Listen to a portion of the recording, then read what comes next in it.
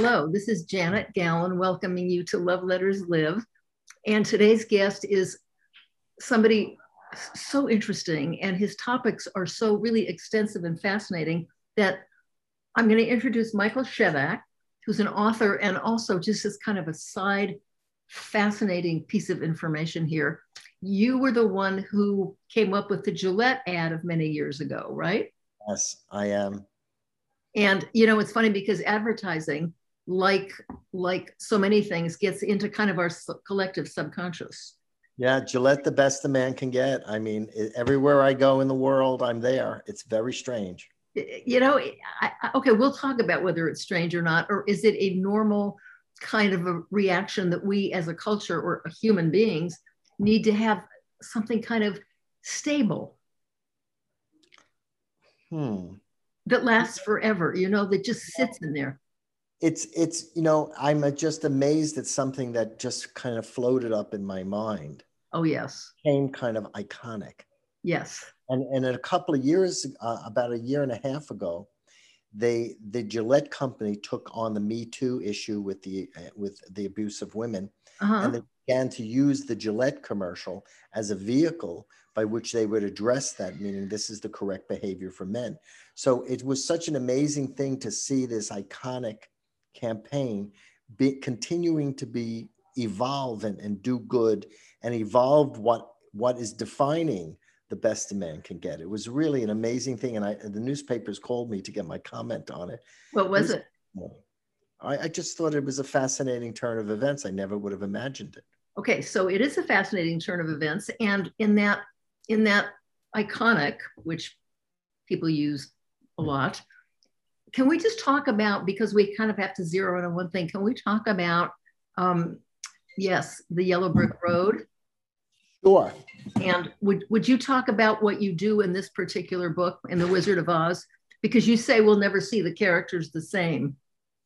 No, this is a book that it captivated me as a child. Oh, I was going to ask you that. Okay. And it was speaking to me continuously. It was always telling me something. I knew it was egging me on to look deeper below the surface of it, even when I was in fourth grade and I first saw the movie. And over the years, I was fascinated by the Oz books. It's a great all-American fairy tale, and year after year, as I grew as a human being, the story began to unveil its mystery. What was the first thing that struck you mysterious about it? And were you terrified of the flying monkeys? No, well, the flying monkeys were terrifying, but one of the things that fascinated me was when I learned in interreligious studies that the flying monkeys were a Buddhist and a Hindu god named Hanuman, really? Who was considered a trickster. And I was just so fascinated that L. Frank Baum had this Buddhist deity in the middle of it. And I was wondering whether or not he knew it, or whether he had just invented the flying monkeys, or whether he's, shall we say, a reincarnation and had a little Buddhist in him. I didn't know, and I didn't find any evidence. Oh, I was going to ask, so that would be hard to get. I didn't find any evidence that he was aware of the Hindu and the Buddhist connection to the flying monkeys. So how do you see that Yellow Brick Road and traveling? I mean, can I just ask you to start from the beginning with Dorothy and the cyclone, the tornado, and her ending up in Oz? Just you talk about the whole thing. Yeah, well, look, it suddenly hit me, and the introduction to the book explains it. It suddenly hit me, and it opened up like scripture. The book opened up like scripture to me, and it began to speak to me, and I understood it. And then I realized that we're all Dorothy. Okay. We are all, Dorothy, the name Dorothy comes from the Greek, which means a gift from God. We're all a spirit. We're all a soul. And all of us have had the experience, especially when we're teenagers, by the way, of tearing away from our Auntie Em and our Uncle Henry and needing to get our own sense of identity. Okay. And that's exactly what Dorothy does. And she does it with a tremendous amount of guilt, as we all know, when she ran into Professor Marvel, and he was a sham psychic, and he finds the picture in her purse, and he says, oh, you know, someone is hurting, someone's feeling pain, and Dorothy gets that first attack of guilt, which happens to us all when we need to claim our individuality. How did she show that she felt guilty? Well, she just ran immediately back into the cycle. Oh, I see. Okay. In other words, that happened to us all when we separate from Kansas, the blacks and the whites and the do's and the don'ts and the order of our family structure and our society, in order to open up to spiritual awareness, the Oz consciousness. There is always some kind of rebound, some kind of guilt, some kind of rebound. And because we are tearing away from a piece of ourselves in order to create a new side of ourselves. And then just like in the story, Dorothy rebounds, comes back, and all of that guilt goes subconscious. And before you know it, she has a cyclone, and it takes her even higher than she was before in order to get away. That's how close she is. Yes, it takes her over the rainbow somewhere. Yeah. Oh my goodness. So, you know, but we are all like that. I mean, if, for instance, if you're a Christian and you are reading Christian scripture, this is the story of the prodigal son who tears away his father, and he goes off on quite an adventure, you know, and only to go, there's no place like home at the end. So the story is really archetypal. It talks about the individuality of a person going from a mere material being to awakening to individuality and their spirituality. And what's lovely about the story is that it simplifies all of the psychology and all of the spiritual steps and gives you a simple understanding for how to understand life on Earth. Okay, so could I ask you a couple of questions, like bit by bit, because I'm so grabbed by this, what you've done in this whole concept. And I think of, you know, myself and everybody. I mean, I shouldn't say everybody, you can't ever say everybody, but the people by and large in America, and I guess worldwide, we're part of that Yellow Brick Road. We are so familiar. We took that journey with her. And would you start with, before she hits the Yellow Brick Road, what do you make of the Munchkins? Well, look, this is something that you'll see. The Munchkins are fascinating because the Munchkins form, for instance, the basis of the teaching in adult alcoholics, all right, in ACA, adult children of alcoholics, or in 12-step programs, or any of those psychological, spiritually based programs. Could you explain that a little more? Why all have an inner child. Oh, we've all been through difficulties with parents who are really children themselves and didn't know that they were still acting out on the playground, even though they had children of their own. And we all have these little wounds where our creativity and some of our self-expression gets pushed down, and you can't do that, you can't do that, you can't paint the sky purple. You know, the sky is not purple. Sky is. So then Glinda walks in, appears in that beautiful bubble. What do we say about her? Well, first, Dorothy is now open to her own creativity. Okay. Her own inner child. She can express it. She has killed the witch of contraction, meaning the witch that's trying to keep her into Kansas. Okay. Okay, but she hasn't actually killed the witch yet. Killed the first witch. Okay, that's okay. The house falls on it. That's the witch holding her back into Kansas. Okay. And you can't leave Kansas. You can't leave Kansas. That's the witch that looks like Elvira Gulch, who is trying to take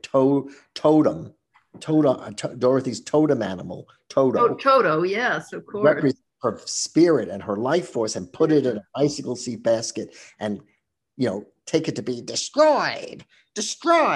Right. But now she killed the witch of contraction. I think the very phrase, you and your little dog too, is just part of our conversation, isn't it? You want to hear it? Would you like to hear it? Yeah. I'll get you, my pretty, and your little dog too. Yeah, that's it. But what happens is she kills the contraction that's holding her back to Kansas. Mm-hmm. But as Glinda, to your question, says, the next witch is even harder to deal with, because you have your freedom. You're going to begin to expand. you'll connect to your inner child as a munchkin, but the freedom is terrifying. And the entire path of the yellow brick road, guided by the goodness of her fairy godmother, Glinda, who's always protecting, protecting her. She has to learn to negotiate her freedom as Dorothy, not as the niece of Auntie Em. And that is the hard part for all of us. Freedom, as one of my students, Colin Kurtz, says, freedom has a tyranny to it. You have to. You can see. I mean, I'm picturing it now as she's going down that yellow brick road and picking up the strength of the lion and the Tin Man and the her cohorts on her way. But yes, it is fraught with, and I never thought about this before, so I say thank you. It was fraught with like joy and adventure and terror. Terror. Because that's what we all face. That's why we stay in the Kansas, by the way, with apologies to that fair state. Really, yes. That's why we stay in the black and the white and we don't get to the colorful, because it's safe and we don't have to face our fears of expansion. Well, now what about her finding what each of them need? The lion needs courage, and they each need something. One needs a heart and one needs. In order for her to master the freedom that she defied Kansas to get, she must master 3 aspects of herself. One is she must come to look and say, I do have a mind. I can think for myself. And she has to stop picking at herself like the crows were picking at the scarecrow. And she has to be able to say, I do have a mind. I can think for myself. I can direct my own life. I don't have to be controlled by Auntie Em. I don't have to be controlled by the pigsty in Kansas. I can set out on my own. So she has to forgive the side of herself that is like the scarecrow, meaning you don't have a brain. And she has to also forgive the side of herself that says you're heartless because you tore away from your family in order to. Oh, that's what the heart's about? Yes. And because she has to tear away and she has to take the love that she had for Auntie Em and Uncle Henry, and she has to put herself first. Sure. So she faults herself for not loving, and she doesn't forgive herself. And that carries throughout the whole movie, even when she winds up in the haunted castle of the witch. She's still not forgiving herself for hurting Auntie Em. And of course, well, do you know anyone, Janet, who has not faulted themselves for not taking an opportunity or not doing such a thing, not marrying this person or marrying this person? No, I think you're right. I mean, we've all had moments where we have faulted ourselves for something that makes sense. Right. And so we have to we realize that we have missed many opportunities because we weren't brave enough to change the status quo of Kansas state of mind and take that leap to Oz, where we have to believe there's somewhere over the rainbow in order to accomplish new things. May we leap to Oz? We need to. No, I mean, just in your telling of this, can we, because I have questions about the wizard, and I hate to be, we're limited by time, and I know we're just going to be able to get a flavor here, but everyone can go out and buy your book. Well, that's the purpose of this kind of publicity. So would you please say the name of your book? Soul Lessons from the Wizard of Oz, S-O-U-L. We're not talking shoes. Right. Soul Lesson from the Wizard of Oz, how to follow your yellow brick road. Go to Amazon. It's easy. Go to Oz Soul Lessons, O-Z-S-O-U-L, okay. Lessons.com. I don't want us to forget to do this. Okay, let's talk about the wizard, because one of my favorite lines from that movie from the first time I saw it when I was a little girl was when she told him that he was a very, first of all, rips open the curtain to expose him. Right. What do you say about that? Well, first she didn't do it. Right. And the beauty is her spirit, her feisty little Toto that never stops yapping through the movie. Oh, that's right. Can't even imprison in the bicycle seat basket of Elvira Gulch, who never, ever stops his spirit. He's the one who pulls the curtain. I forgot that. Okay. So pulls it very highly significant. Yes. Because Dorothy has to now discover her spirit and realize it's not the wizard. You know, okay, so that was I'm getting overexcited here, but the point is that, and she accuses him of being a very terrible person. Very bad man. A very bad man. He says, I'm not a bad man. I am just a very bad wizard. And I just thought that alone was worth the price of the ticket, and something we needed to learn when we were 4 years old. Yes. And that's something we all need to learn in life, because we tend to, right now, especially in our country, we're tending towards an opinionocracy where everyone is pretending they're the wizard. Opinionocracy. I like that. Yes. And actually, if you have lived, we need Toto to pull the curtain away and say, these are not wizards. These are human beings who are flawed and have flawed opinions because they're human beings. And you mentioned before, seeing parents like that, they're also just children. Well, we come to believe that we set up our parents as some, maybe because they're taller, as some kind of god, or I know that helps because they feed us. And we do the same thing with politicians. We do it with stars in Hollywood. We do it with authors. Please don't do that to me. My wife will be the first person to tell you I put my pants on one leg. We idolize people. I mean, that's what it really means. We make them into. And when we do that, we give our power away. Yes. Okay, I have I am about love letters. Sure. And listening to this, I mean, my question is always at about this point, who gets your love letter today? But I have a slightly different question, unless you care to tell me who might get yours. Have people written to Dorothy and the Cowardly Lion and the Scarecrow and the Tin Man? I mean, I think they each, and Toto, don't they deserve a letter? I don't know if they ever formalized the letters, but I will tell you something. Yeah. People would actually talk in their own minds to the Scarecrow about where their minds were not right. And they would use the Scarecrow as a meditation tool, like a saint. Well, let me ask you something.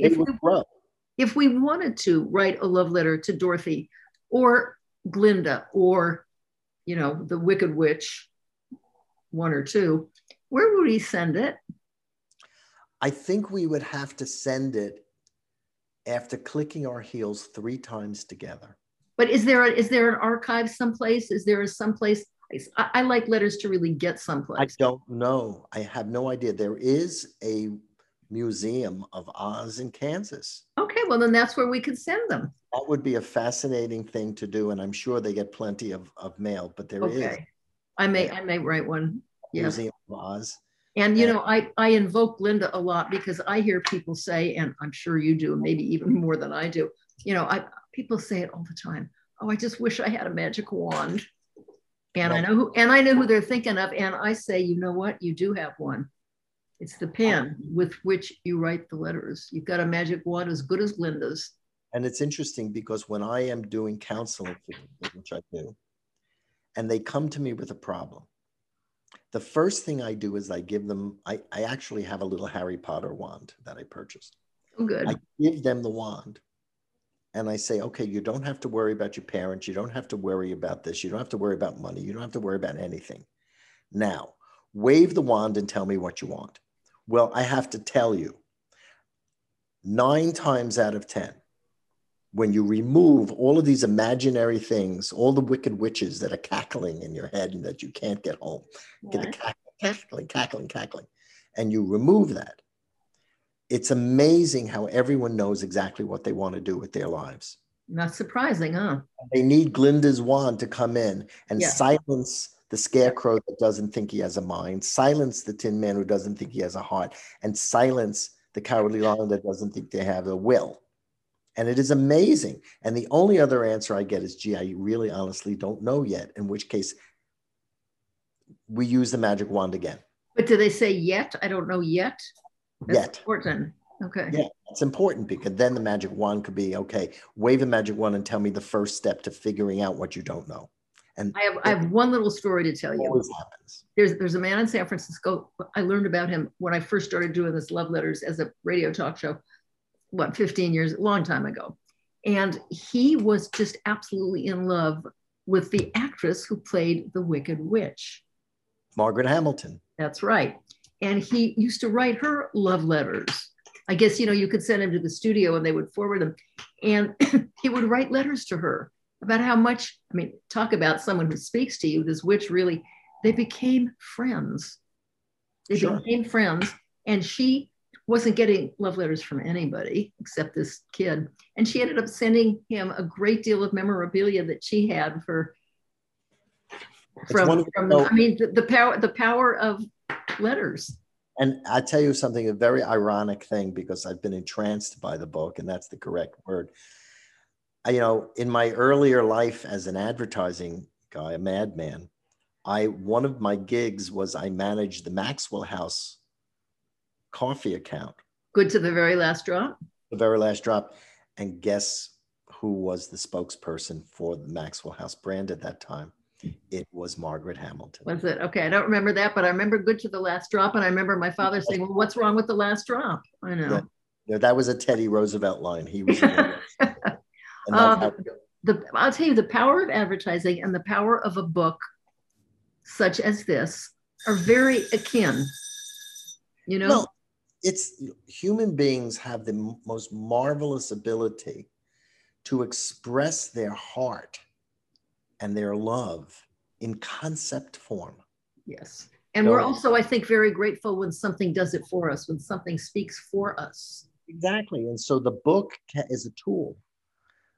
A commercial can be a tool, just like the number of people who were inspired by that great Coca-Cola advertisement about bringing peace to the world. Oh, that was my favorite song. I'd like to buy the world a Coke and right. So three-part harmony. I know. I'm just right. These are all tools. Today, we're using all of these tools to divide people and cause friction. But these same tools, they can be used to turn the whole world into a love letter. Wouldn't that? I know that. Oh, God bless you. Okay, at that moment, that's just a beautiful sentence to end on. Thank you. I want to thank you for doing this with me. Do you want to? If you want to come back someday and talk about Mad Men. I will come back and talk about anything that helps bring this world closer. Mad Men. To Oz. Okay. I'll call you and invite you again. And include Mad Men, of course. Thank you. Oh, you're just marvelous. Thank you so much. Thank you so much. And to everyone out there, don't stop until you get to Oz and realize how perfect everything is, even the parts of it in your life that aren't working. They're all gifts. And even your wicked witch is your friend if you see her for good as a teacher. Thank you. It's all good. And you will get home. You will get home. Cook your hands together. Okay, just a word about getting home. So she did get home. Of course. And was able to live there and see everything more clearly. Plus, her eyes had now become spiritual eyes. Okay, spiritual eyes. She was no longer fighting the wicked witch in her. She was not fighting the dumb scarecrow. She wasn't fighting her heartlessness to rebel. She wasn't fearing and staying where she was. All her faculties were now united in her, and she was a complete gift from God. Thank you. Named Dorothy. Thank you. She could be home, and it was all. This is so not just enlightening, but so cheering. Yes. And every year they play the movie, and now with videos we can see it more than once a year. Yeah, I know that once a year used to be a big big event, and every single time that movie will speak to everyone's soul and be helping them in life if they pay attention to the message. That is right. Thank you, dear. There's no place. I'll talk to you soon, I hope. Bye. Bye.